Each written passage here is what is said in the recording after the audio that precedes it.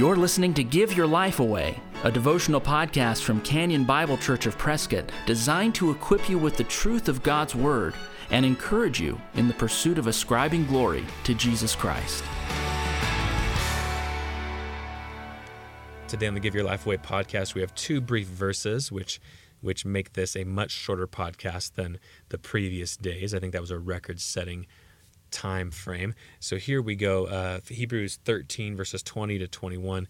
Now may the God of peace, who brought again from the dead our Lord Jesus, the great shepherd of the sheep, by the blood of the eternal covenant, equip you with everything good that you may do his will, working in us that which is pleasing in his sight, through Jesus Christ, to whom be the glory forever and ever.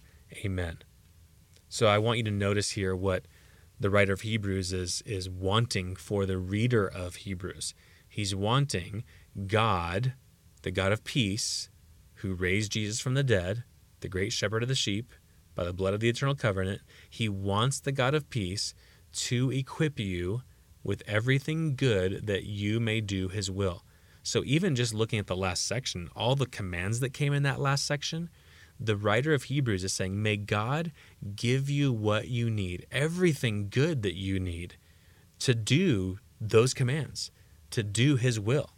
Noticing that God is working in us that which is pleasing in his sight. So there's this desire that you would have all that you need to obey God and to please God through Jesus Christ. You can't please God apart from Jesus Christ. You can't please him on your own. You do this through Jesus Christ, to whom belong the glory forever. Amen. Now, I just want to point out a couple of realities here. One, doing God's will is important. A lot of people kind of take this attitude, and there have been some teachers who have taught this, that you simply need to believe in Jesus Christ, who died for your sins and rose again, and who will give you eternal life. You believe in him, believe in his gospel message, and then don't worry about how you live, or it doesn't really matter what you do from there, because you're covered, you are saved. Well, the New Testament wouldn't say that. The New Testament would say, yes, believe in him for salvation, but now you've been made into a new man. You're no longer identified with the sin of Adam. You're identified with the righteous life of Jesus Christ, and you are in him. So everything that he does, you can do. Every way that he can obey, or that he obeyed, you can obey. So doing God's will is important for a believer. A believer now says, I've got a new heart, a new mind, a new direction, a new hope. I am going to do what he says. So doing God's will is important. Next, God's work is happening in us. He highlights this, that God would equip us with every good thing that we may do his will, working in us. God is at work in us. We are the only people in the world through whom God himself resides in and is therefore then working in us. That should be a great comfort to you as you think about obeying what the scripture commands you to do. God is at work in you. Number 3, another truth comes from these two verses. We should aim to please him when he looks at us. And God is always looking at us. But there is an aim in the scriptures, in the New Testament, to please God. Not to obey out of simple duty, but to obey because we love him and want to please him. He's our Father. We want to make him happy. This comes out here in this passage. Number 4, the way to be pleasing to God is through Jesus Christ.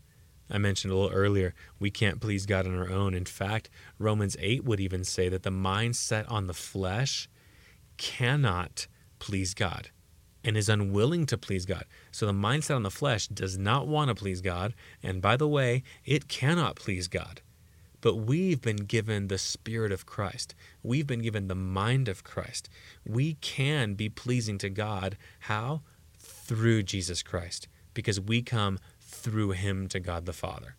Another reality, final reality from this passage for today, do God's will and please him as a way to make much of Christ. When we obey Christ, it shows the world and shows those around us that we love him. Remember when he said, if you love me, you'll obey my commandments?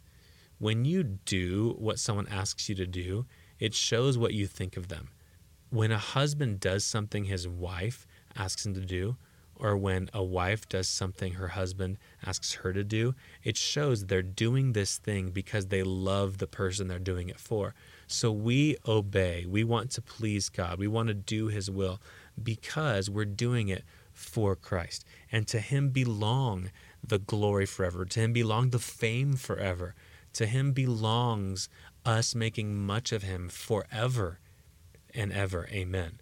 So I would say this at the end of this passage: obey, do the will of God through Jesus Christ as a way to show how wonderful Christ is. If you've been encouraged by the Give Your Life Away podcast, please share it with a friend. And if you'd like to get in touch with us, you'll find us online at canyonprescott.org. Thanks for listening. Join us next time for Give Your Life Away. We are alive.